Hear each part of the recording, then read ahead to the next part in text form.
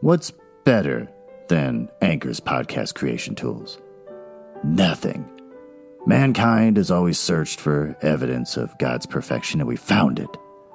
Anchor is the easiest way to make a podcast. Anchor gives you everything you need in one place for free, which you can use straight from your phone or computer. The creation tools allow you to record and edit your podcast so it sounds great. They'll distribute your podcast for you so it can be heard everywhere. Spotify, Apple Podcasts, Google Podcasts, and the lesser of the podcast platforms like Stitcher. You can easily make money from your podcast with no minimum listenership. I've made $5, and I've been doing this for 3 months. So, download the Anchor app or go to anchor.fm to get started. Guys, what's going on? With me, nothing. Still nothing. Literally nothing to report. I've sort of picked the next book I think I'm going to read. The Picture of Dorian Gray, a classic that I've read before a long time ago. But mostly forgot. I think it's fitting to my life, now that I own this home, that I have an attic where I keep a photo of myself that becomes more disgusting and evil looking as time goes on, while I stay young and beautiful forever. Besides that, nothing. Ben came over yesterday and we recorded chapters 1 through 5 of The Subtle Knife.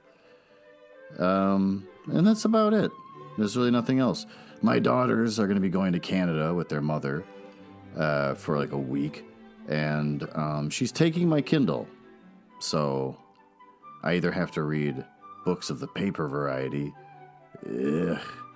or on my phone, which probably would be a lot easier.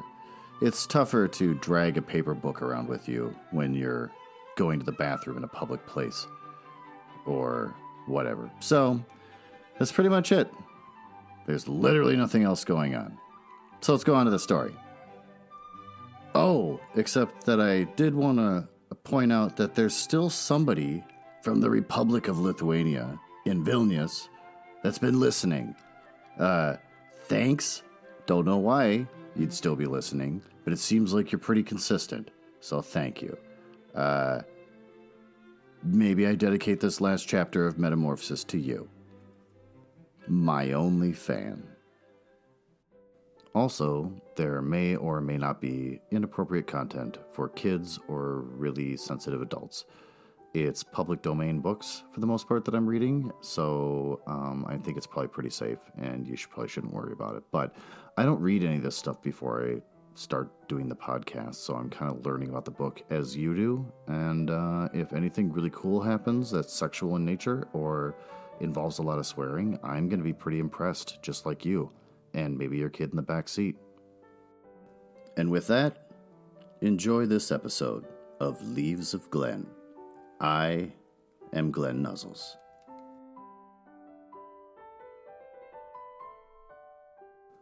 So where did we leave off last time?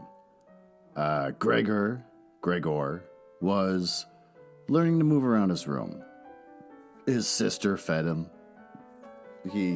She learned that he likes cheese and other things that are rotting and gross. And for some reason, his mom wanted to see him. And they decided to take all his furniture out of his room so he could crawl around and get up on the wall more. A very sad sort of imagery is how Gregor keeps looking out the window of his bedroom onto the street for hours on end, kind of propping himself up. That's pretty sad. But still, the sister's kind of grossed out when she sees him. And the shame he feels where he has to hide underneath the couch and pull a blanket over the couch so they can hide himself so that she'll clean the room and do whatever she's got to do. My first thought, they're not mentioning in this story, is bugs poop. I've seen it happen. One time I caught a weird little bug in a cup and I left him there for a little bit. For like 20 minutes as I was trying to do something before I released him outside. And boy, that cup was full of tiny little black dots. And that was the poor little bug freaking out and pooping everywhere because he couldn't escape. Gregor's poops have to be man-sized, and they have to be all over the bedroom. So that's something that Kafka either thought of and didn't really want to elaborate on, or I don't know. But I think that's kind of as far as his sister and the sacrifice she's making by feeding him and in a way caring for him, but still being completely grossed out by him and not wanting to get too close to him. There should have been the aspect of poop everywhere that she had to clean. That would have just really added the cherry on top as far as her internal conflict goes. But so far, great story. Gregor and his motivations are not too deeply explained, but you still side with him. And through his physical actions, you begin to have empathy for what he's going through. Thankfully, he stopped thinking about his job all the time and is just sort of thinking about how he can not be a pain to his family, which I'm sure reflects upon his personal life as well. So let's get on to Chapter 3. Gregor's serious wound, from which he... Oh, that's the other thing. I totally forgot. As they're moving furniture out, he was fine with it, but he wanted his writing desk, his last sort of extension of his old humanity. He wanted it, and he was trying to protect it, but the one thing he really wanted, above all else, was the picture of the attractive lady on the beach. They were taking everything out, and he couldn't stop them, but he climbed up on the wall and covered up that picture, and it felt good on his soft belly. So there's probably an angle there, symbolically, that he was going for, but that was the final straw. That freaked everybody out, scared the mom. Mom tipped over and passed out and whatever, and the dad got angry. He works, he's got a job finally, lazy son of a gun. They even talked about how he barely ever got out of bed and stuff, but now that Gregor couldn't pay off his debts, his dad's and mom's debts or whatever, the dad finally got up and was useful for once in his life. So there's a person you can dislike in the story. He starts throwing apples at Gregor, trying to get Gregor back in his room. And because he escaped, he scooched out into like the hallway or the sister's room or whatever. And so, throwing apples, and one of them gets lodged in his back or whatever. So that's where we left off, as Gregor has been shunned and abused by his father. So, Gregor's serious wound, from which he suffered for over a month. Since no one ventured to remove the apple, it remained in his flesh as a visible reminder, seemed by itself to have reminded the father that in spite of his present unhappy and hateful appearance, Gregor was a member of the family, something one should not treat as an enemy, and that it was, on the contrary, a requirement of family duty to suppress one's aversion and to endure. Nothing else, just endure. And if through his wound Gregor had now apparently lost for good his ability to move, and for the time being needed many, many minutes to crawl across the room, like an aged invalid. So far as creeping up high was concerned, that was unimaginable. Nevertheless, for this worsening of the condition, in his opinion, he did get completely satisfactory compensation, because every day toward evening, the door to the living room, which he was in the habit of keeping a sharp eye on, even 1 or 2 hours beforehand, was opened, so that he, lying down in the darkness of his room, invisible from the living room, could see the entire family at the illuminated table and listen to their conversation. To a certain extent, with their common permission, a situation quite different from what had happened before. Of course, it was no longer the animated social interaction of former times, which Gregor in a small hotel rooms had always thought about with a certain longing when, tired out, he had to throw himself into the damp bedclothes. For the most part, what went on now was very quiet. After the evening meal, the father fell asleep quickly in his armchair. The mother and sister talked guardedly to each other in the stillness. Bent far over, the mother sewed fine undergarments for a fashion shop. Oh, she got a job too. The sister, who had taken on a job as a salesgirl in the evening, studied stenography and French, so as perhaps later to obtain a better position. Sometimes the father woke up and, as if he was quite ignorant that he had been asleep, said to the mother, "How long have you been sewing today?" and went right back to sleep, while the mother and the sister smiled tiredly to each other. With a sort of stubbornness, the father refused to take off his servant's uniform. Even at home, and while his sleeping gown hung unused on the coat hook, the father dozed, completely dressed in his place, as if he was always ready to take his responsibility, and even here was waiting for the voice of his superior. As a result, in spite of all the care of the mother and sister, his uniform, which even at the start was not new, grew dirty, and Gregor looked, often for the entire evening, at his clothing. The stains all over it, and with his gold buttons always polished, in which the old man, although very uncomfortable, slept peacefully nonetheless. As soon as the clock struck 10, the mother tried gently encouraging the father to wake up, and then persuading him to go to bed on the ground that he could get a proper sleep here, and that the father, who had to report for service at 6 o'clock, really needed a good sleep. But in his stubbornness, which had gripped him since he had become a servant, he insisted always on staying even longer by the table, although he regularly fell asleep and then could only be prevailed upon with the greatest difficulty to trade his chair for a bed. No matter how much the mother and sister might at that point work on him with small admirations, for a quarter of an hour he would remain, shaking his head slowly, his eyes closed, without standing up. The mother would pull him by the sleeve and speak flattering words into his ear. The sister would leave her work to help mother, but that would not have the desired effect on the father. He would settle himself even more deeply into his armchair, only when the two women grabbed him under the armpits would he throw his eyes open, look back and forth at the mother and sister, and habitually say, "This is a life. This is the peace and the quiet of my old age." And propped up by both women, he would heave himself up elaborately, as if for him it was the greatest trouble, allow himself to be led to the door by the women, wave them away there, and proceed on his own from there, while the mother quickly threw down her sewing implements and the sister her pen in order to run after the father and help him in some more.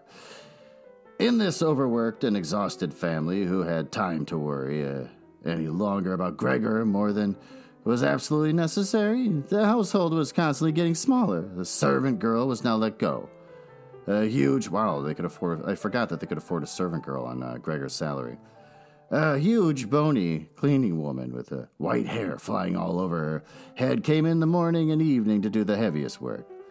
The mother took care of everything else. In addition to her considerable sewing work, it even happened that various pieces of family jewelry, which previously the mother and sister had overjoyed to wear on social and festive occasions, were sold, as Gregor found out in the evening from the general discussion of the pieces they had fetched. But the greatest compliment was always that they could not leave this apartment, which was too big for their present means, since it was impossible to imagine how Gregor might be moved. But Gregor fully recognized that it was not just consternation for him which prevented a move, for he could have been transported easily in a suitable box with a few air holes. This has been highlighted by 22 people. The main thing holding the family back from a change in living quarters was far more their complete hopelessness and the idea that they had been struck by misfortune like no one else in their entire circle of relatives and acquaintances. What the world demands of poor people, they now carried out to an extreme degree. The father brought breakfast to the petty officials at the bank. The mother sacrificed herself for the undergarments of strangers. The sister, behind her desk, was at the beck and call of customers. But the family's energies did not extend any further, and the wound in his back began to pain Gregor all over again. When now mother and sister, after they had escorted their father to bed, came back, let their work lie, moved closer, and sat cheek to cheek, and when his mother would now say, pointing to Gregor's room, "Close the door, Greet," and then Gregor was again in darkness, while close by the women mingled their tears or quite dry-eyed stared at the table. Gregor spent his nights and days with hardly any sleep. Sometimes he thought that the next time the door opened, he would just take over the family arrangements just as he had earlier. In his imagination appeared again after a long time his employer and supervisor and the apprentices, an excessively spineless custodian, 2 or 3 friends and from other businesses, a chambermaid from a hotel in the provinces, a loving, fleeting memory, a female cashier from the hat shop, whom he had seriously but too slowly courted. They all appeared, mixed in with strangers or people he had already forgotten, but instead of helping him and his family, they were all unapproachable, and he was happy to see them disappear. But when he was in no mood to worry about his family, he was filled with sheer anger over the wretched care he was getting. Even though he couldn't imagine anything which he might have an appetite for, still, he made plans about how he could take from the larder what he at all account deserved, even if he wasn't hungry. Without thinking any more about how they might be able to give Gregor special pleasure, the sister now kicked some food or other very quickly into his room in the morning and at noon, before she ran off to her shop, and in the evening, quite indifferent to whether the food had perhaps only been tasted or what happened more frequently, remained entirely undisturbed. She whisked it out with one sweep of her broom. The task of cleaning his room, which she now always carried out in the evening, could not be done any more quickly. Streaks of dirt ran along the walls. Here and there lay tangles of dust and garbage. At first, when his sister arrived, Gregor positioned himself in a particularly filthy corner in order, with his posture, to make something of a protest. But he could have well stayed there for weeks without his sister changing her ways. In fact, she perceived the dirt as much as he did, but she decided just to let it stay. In this business, with a touchiness which is quite new to her and which had generally taken over the entire family, she kept watch to see that the cleaning of Gregor's room remained reserved for her.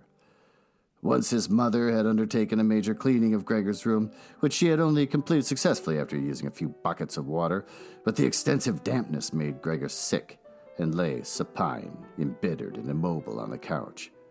However, the mother's punishment was not delayed for long, for in the evening the sister had hardly observed the change in Gregor's room before she ran into the living room mightily offended, and, in spite of her mother's hand lifted high in entreaty, broke out in a fit of crying. Her parents and father had, of course, woken up with a start in his armchair. At first, looked at her in astonished and helpless, until they started to get agitated. Turning to his right, the father heaped reproaches on the mother that she was not to take over the cleaning of Gregor's room from the sister, and turning to his left, he shouted at the sister that she would no longer be allowed to clean Gregor's room ever again. While the mother tried to pull the father, beside himself in his excitement, into the bedroom, the sister, shaken by her crying fit, pounded on the table with her tiny little fists. And Gregor hissed at all this, angry that no one thought about shutting the door and sparing him the sight of this commotion. But even when the sister, exhausted from her daily work, had grown tired of caring for Gregor as she had before, even then the mother did not have to come at all on her behalf, and Gregor did not have to be neglected, for now the cleaning woman was there, this old widow, who in her long life must have managed to survive the worst with the help of her bony frame, had no real horror for Gregor. Without being in the least curious, she had, by chance, opened Gregor's door. At the sight of Gregor, who, totally surprised, began to scamper here and there, although no one was chasing him, she remained standing with her hands folded across her stomach, staring at him. Since then, she did not fail to open the door furtively, a little every morning, and even to look in on Gregor. At first, she also called him to her with her words, which she presumably thought were friendly, like, "Come here for a bit, old dung beetle," or "Hey, look at the old dung beetle." Addressed in such a manner, Gregor answered nothing, but remained motionless in his place, as if the door had not opened at all. If only, instead of allowing this cleaning woman to disturb him uselessly whenever she felt like it, they had given her orders to clean up his room every day! One day, in the early morning, a hard downpour, perhaps already a sign of the coming spring, struck the window panes. When the cleaning woman started up once again with her usual conversation, Gregor was so bitter that he turned toward her as if for an attack, although slowly and weakly.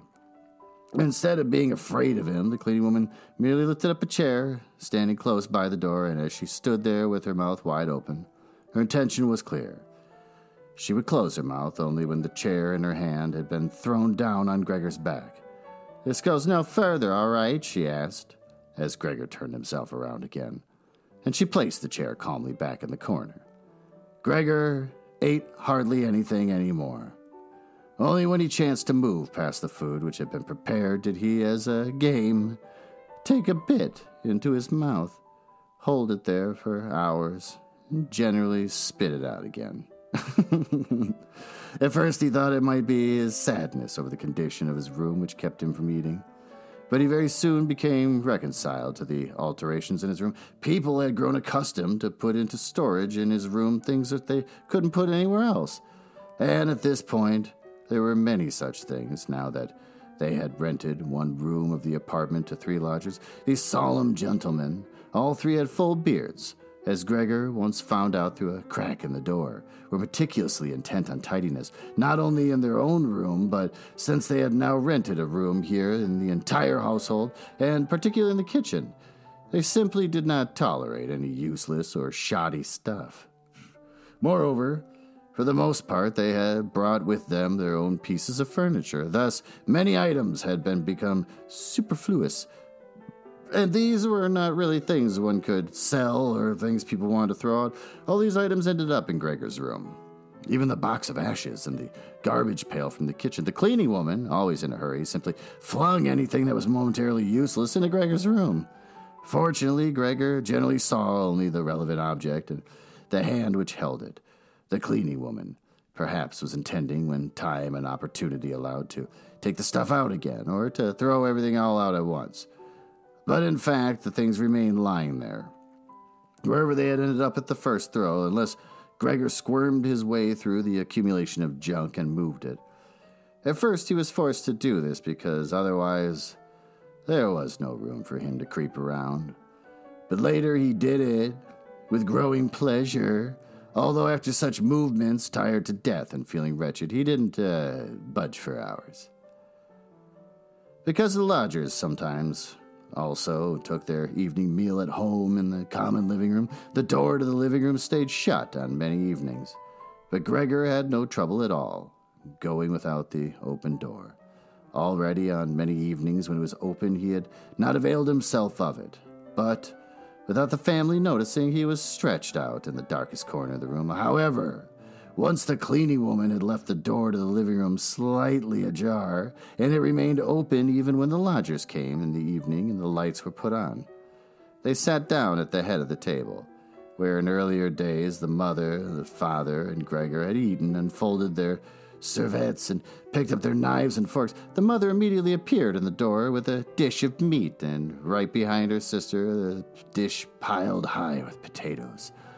The food, it gave off a lot of steam. The gentlemen lodgers bent over their plates set before them as if they wanted to check it before eating, and in fact, one who sat in the middle, for the other 2 seemed to serve as an authority, cut off a piece of meat still on the plate, obviously to establish whether it was sufficiently tender and whether not something should be shipped back to the kitchen. He was satisfied, and mother and sister, who had looked on in suspense, began to breathe easily and smile. The family itself ate in the kitchen. In spite of that, before the father went into the kitchen, he came into the room and with a single bow, cap in hand, made a tour of the table. The lodgers rose up collectively and murmured something in their beards. When they were alone, they ate almost in complete silence. It seemed odd to Gregor that, out of all the many different sorts of sounds of eating, it was always audible with their chewing teeth, as if by that Gregor should be shown that people needed their teeth to eat, and that nothing could be done even with the most handsome toothless jawbone. "I really do have an appetite," Gregor said to himself sorrowfully, "but not for those things. How these lodgers stuff themselves, and I am dying." On this very evening, the violin sounded from the kitchen. Gregor didn't remember hearing it at all through this period. The lodgers had already ended their night meal. The middle one had pulled out a newspaper and had given each of the other 2 a page, and they were now leaning back, reading and smoking. When the violins started playing, they became attentive, got up, and went on tiptoe to the hall door, at which they remained standing pressed up against one another. They must have been audible from the kitchen, because the father called out, "Perhaps the gentlemen don't like the playing? It can be stopped at once." "On the contrary," stated the lodger in the middle, "might the young woman not come in to us and play in the room here, where it's really much more comfortable and cheerful?" "Oh, thank you," cried out the father, as if he were the one playing the violin. The men stepped back into the room and waited. Soon the father came with the music stand, the mother with the sheet music, and the sister with the violin. The sister calmly prepared everything for a recital. The parents, who had never previously rented a room and therefore exaggerated their politeness to the lodgers, dared not sit on their own chairs. The father leaned against the door, his right hand stuck between two buttons of his buttoned-up uniform. The mother, however, accepted a chair offered by one lodger. Since she left the chair sit where the gentleman had chanced to put it, she sat to one side in the corner. The sister began to play. The father and mother, one on each side, followed attentively the movements of her hands. Attracted by the playing, Gregor had ventured to advance a little further forward, and his head was already in the living room.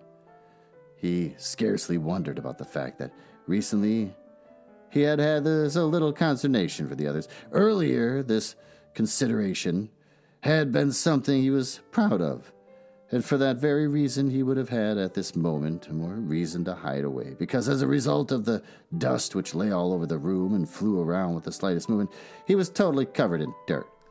On his back and on his sides he carted around the dust with him. Threads, hair, and remnants of food. His indifference to everything was much too great for him to lie on his back and scour himself on the carpet, as he often had done earlier during the day. In spite of this condition, he had no timidity about inching forward a bit on the spotless floor of the living room.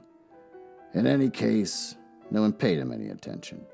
The family was all caught up in the violin playing. The lodgers, by contrast, who for the moment had placed themselves, hands in their trouser pockets, behind the stand, much too close to the sister so that they could all see the sheet music, something that must certainly bother the sister, soon drew back to the window, conversing in low voices with bowed heads, where they then remained, wordly observed by the father.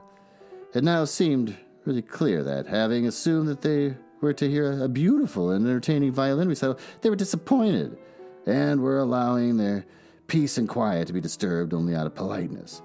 The way in which they all blew the smoke from their cigars out of their noses, and the mouths in particular, led one to conclude that they were very irritated. And yet his sister was playing so beautifully. Her face was turned to the side. Her gaze followed the score intently and sadly. Gregor crept forward still a little further, keeping his head close against the floor, in order that to be able to catch her gaze if possible.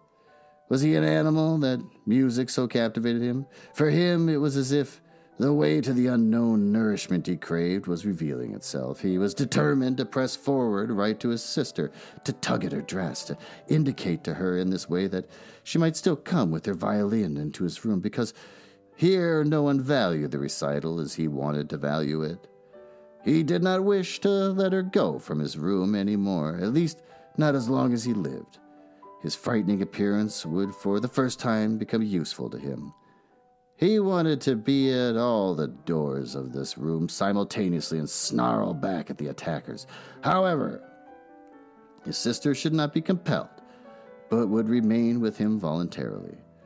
She would sit next to him on the sofa, bend down her ear to him, and he would then confide in her that he firmly intended to send her to the conservatory, and that, if his misfortune had not arrived in the interim, he would have declared all this last Christmas.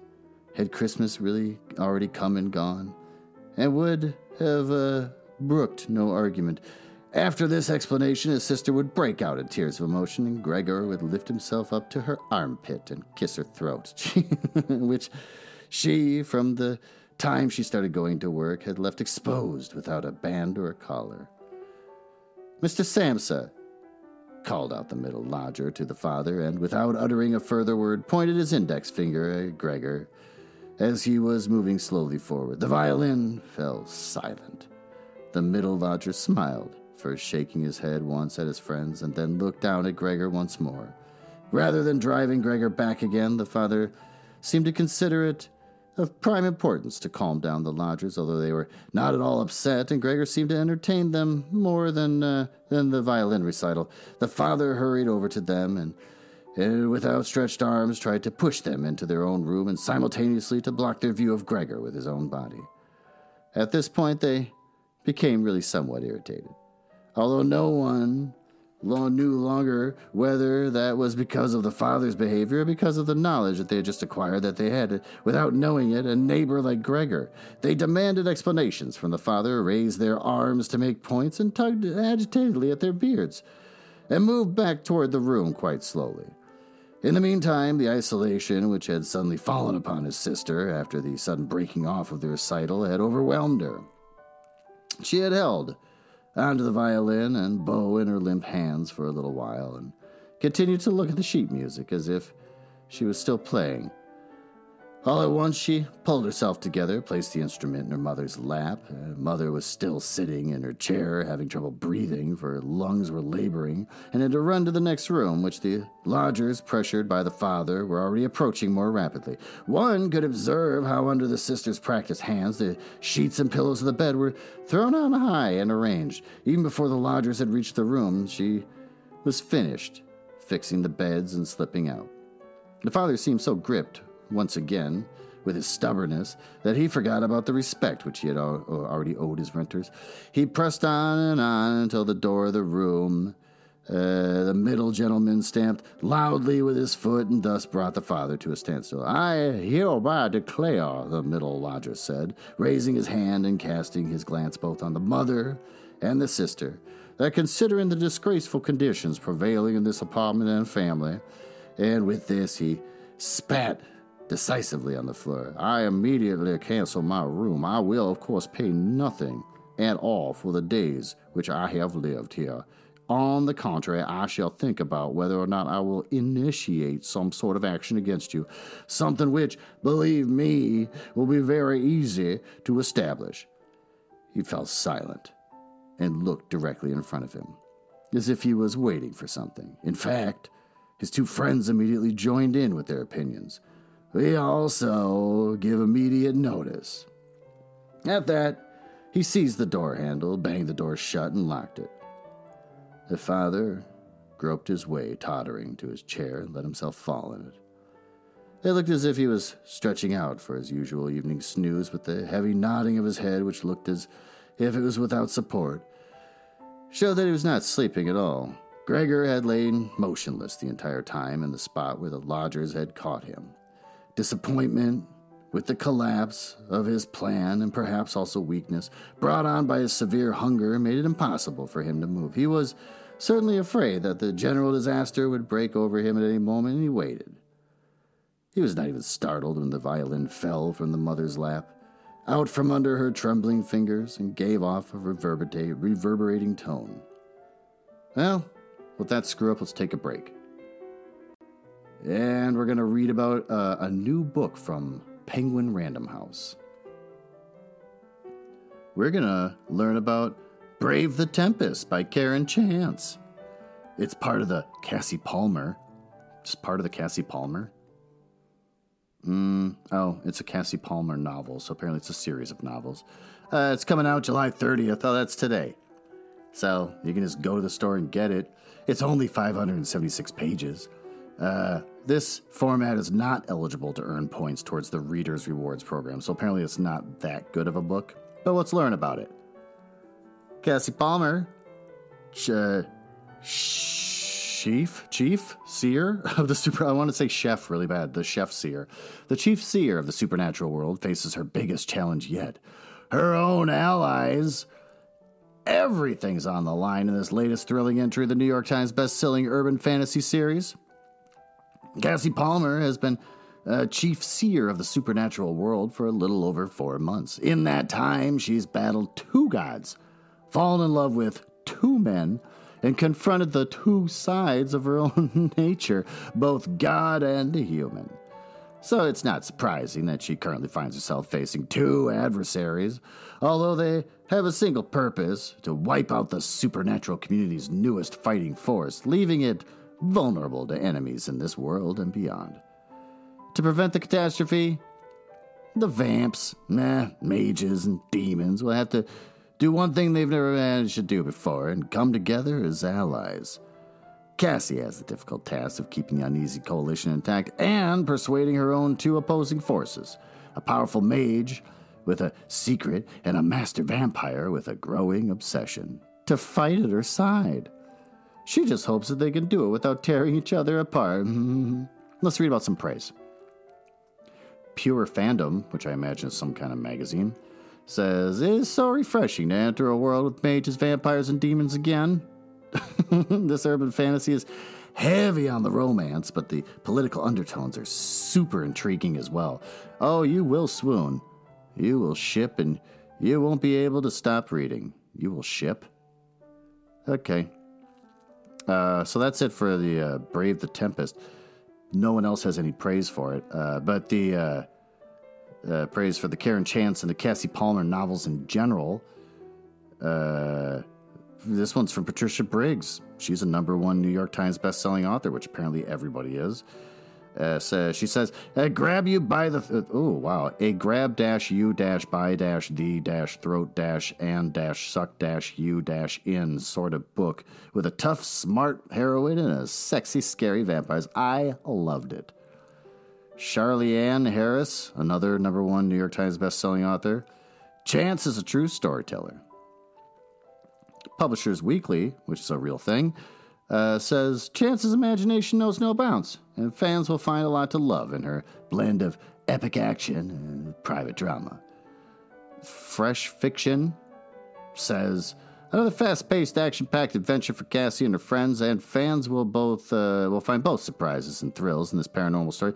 And the Library Journal, as the final little article of praise, says there's little that can stand in the face of Chance's engaging heroine, and urban fantasy readers will find this series still running strong.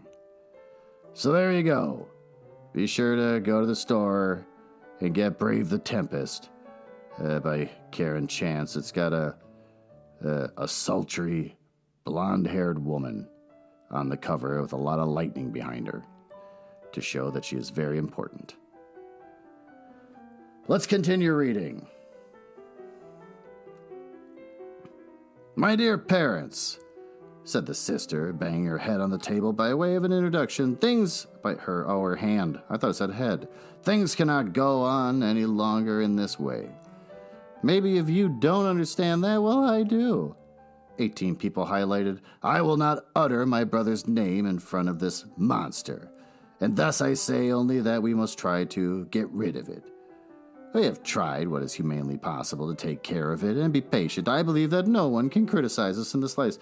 "She is right in 1,000 ways," said the father to himself. The mother, who was still incapable of breathing properly, began to cough numbly with her hand held up over her mouth and a maniac expression in her eyes. The sister hurried over to her mother and held her forehead.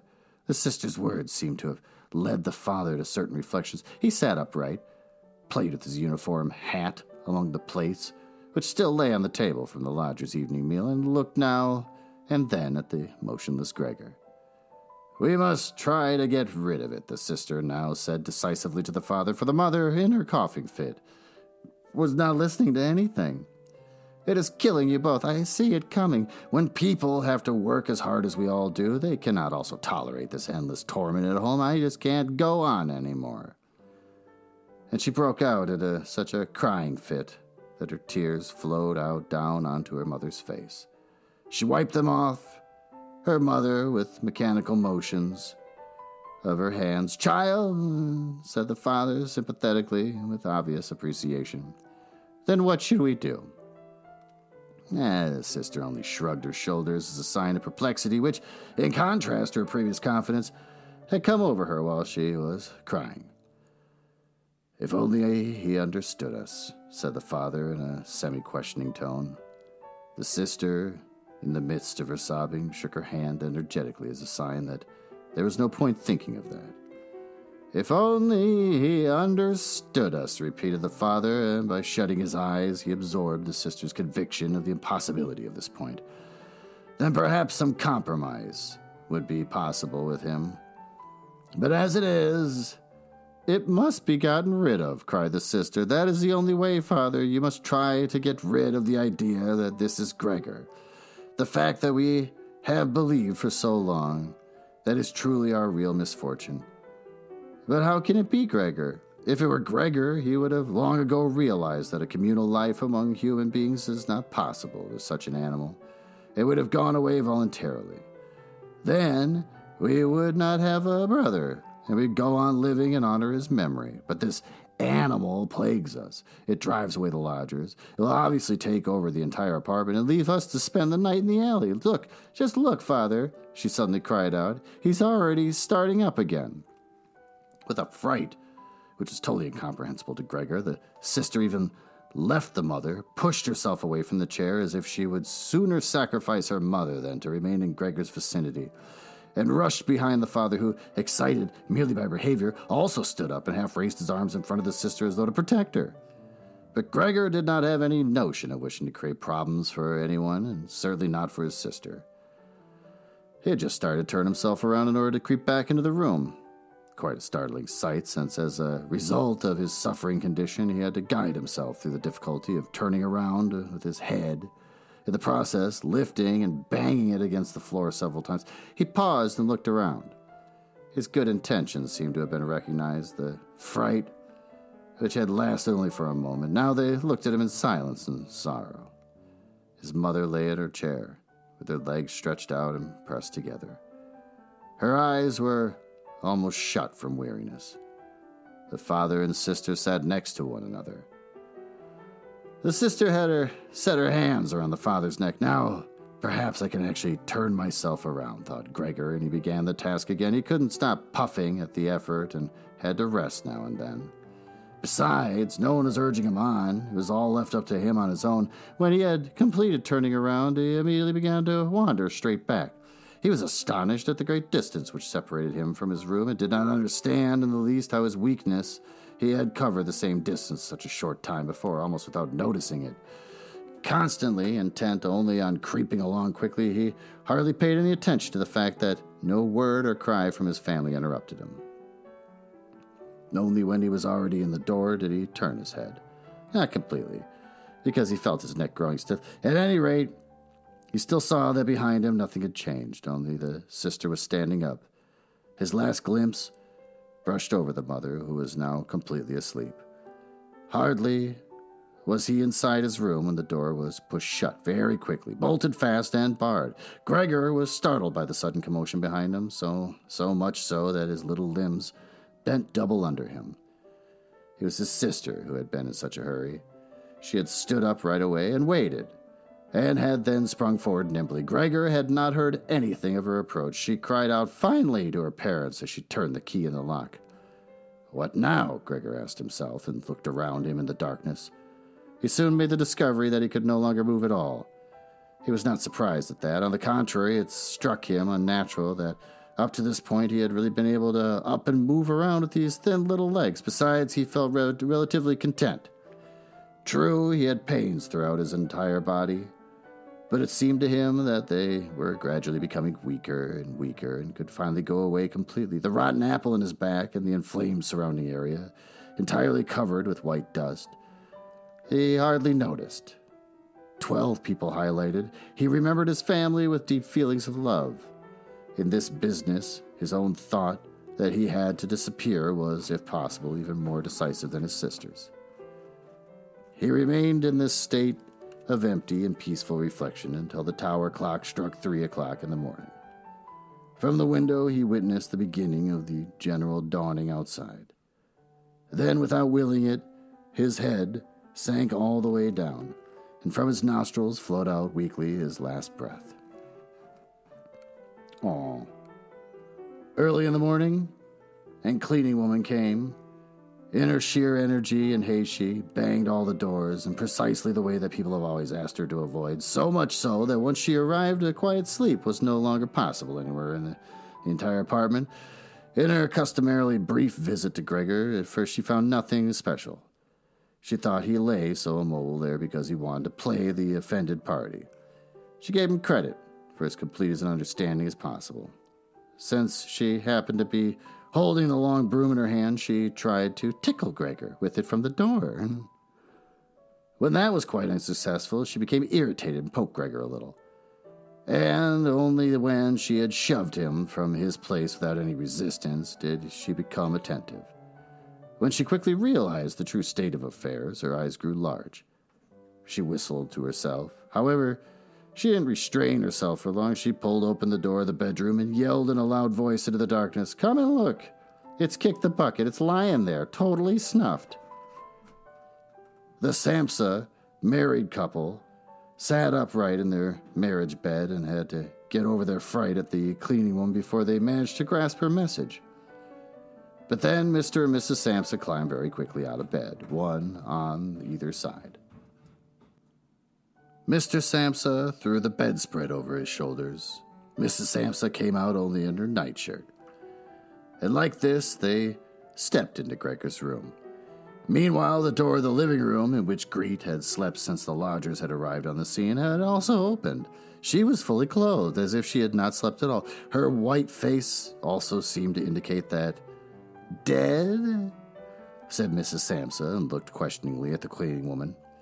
Although she could check everything on her own, and even understand without a check, "I should say so," said the cleaning woman. And, by way of proof, poked Gregor's body with the broom and a considerable distance more to the side. Mrs. Samsa made a movement as if she wished to restrain the broom, but didn't do it. "Well," said Mr. Samsa, "now we can give thanks to God." He crossed himself, and the three women followed his example. Greet, who did not take her eyes off the corpse, said, "Look how thin he was." He had eaten nothing for such a long time. The meals which came in here came out exactly the same. In fact, Gregor's body was completely flat and dry. That was apparent, really, for the first time. Now that he was no longer raised on his small limbs and nothing else distracted one's gaze. "Greet, come in to us for a moment," said Mrs. Samsa with a melancholy smile.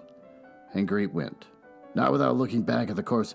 Behind her, appearance into the bedroom, the cleaning woman shut the door and opened the window wide.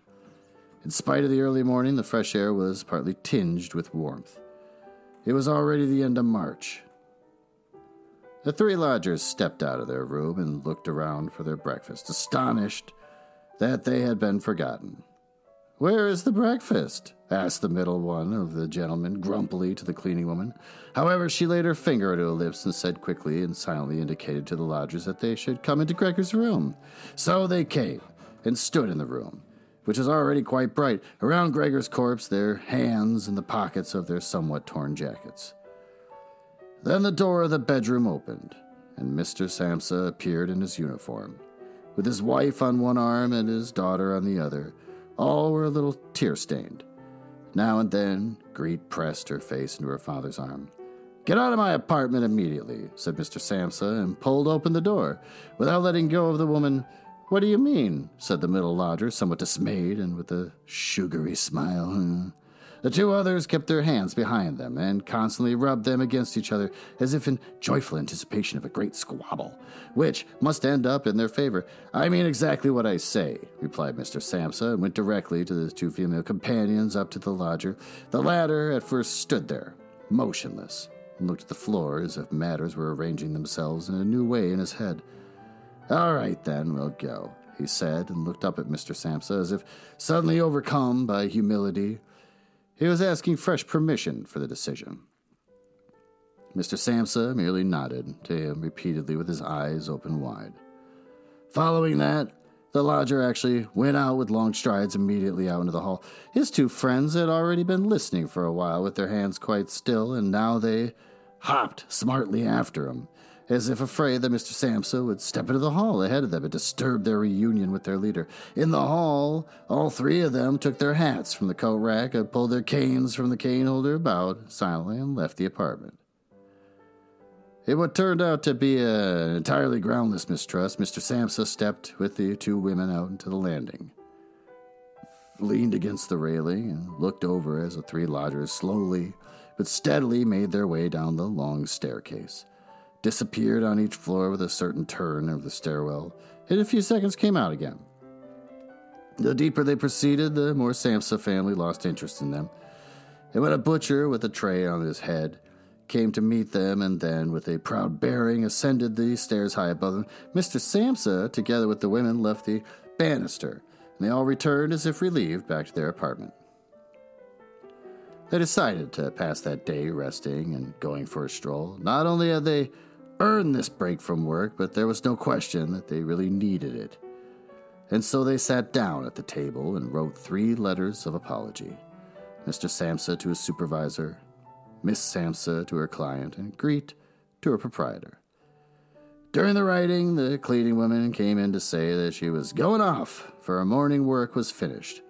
The 3 people writing at first merely nodded without glancing up. Only when the cleaning woman was still unwilling to depart did they look up angrily. "Well?" asked Mr. Samsa. The cleaning woman stood smiling in the doorway, as if she had a great stroke of luck to report to the family, but would only do it if she was asked directly. The almost upright small ostrich feather in her hat, which had irritated Mr. Samsa during the entire service, swayed slightly in all directions. "All right, then, what do you really want?"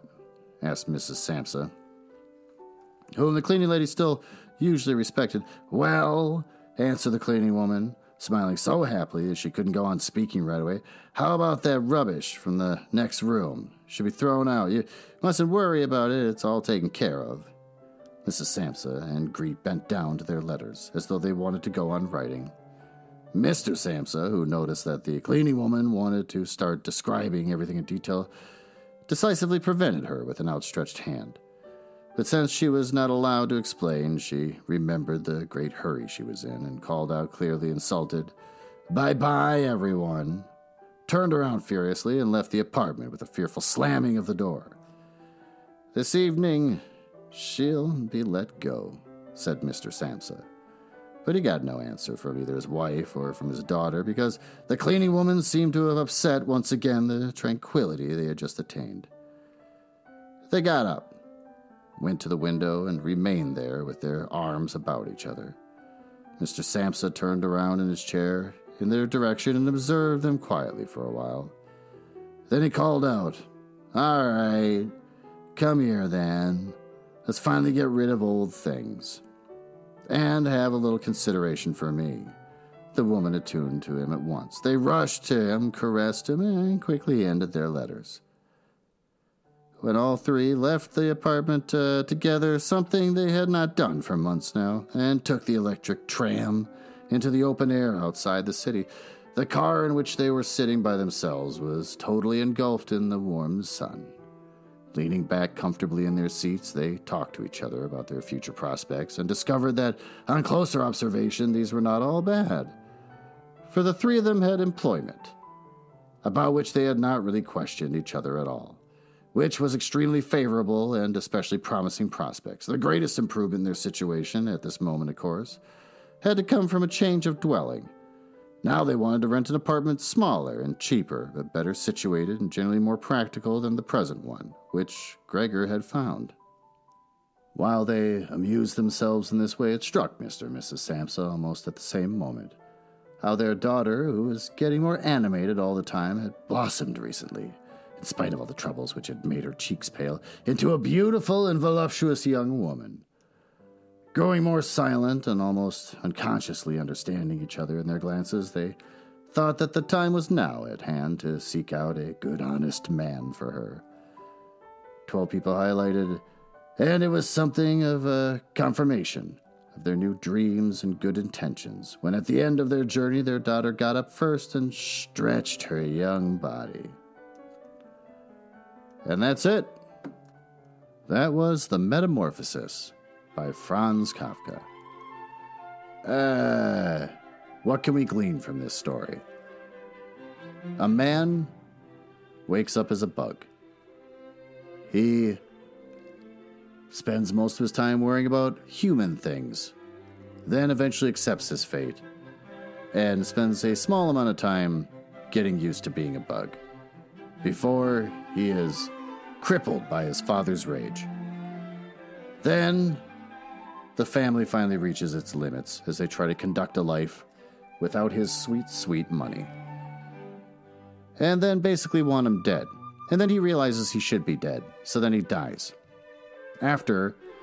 Only after a moment where he feels love for his sister again, especially through her performance of playing the violin, which brings him out against all fears to be close to her and to hear it. It's a sad story. What does it represent? I have no idea. I was on Instagram and posted up about how I read Chapter 2, and a user jumped on to leave a comment, which is a first for me, and that person said that they had learned about this in college, and the professor was saying that it was representative of a trans person trying to find acceptance, and how Gregor climbing up to protect the image of the woman on his wall was the sort of representative of Gregor wanting to be a woman. Maybe. I see it more along the lines of him trying to hold on to his humanity.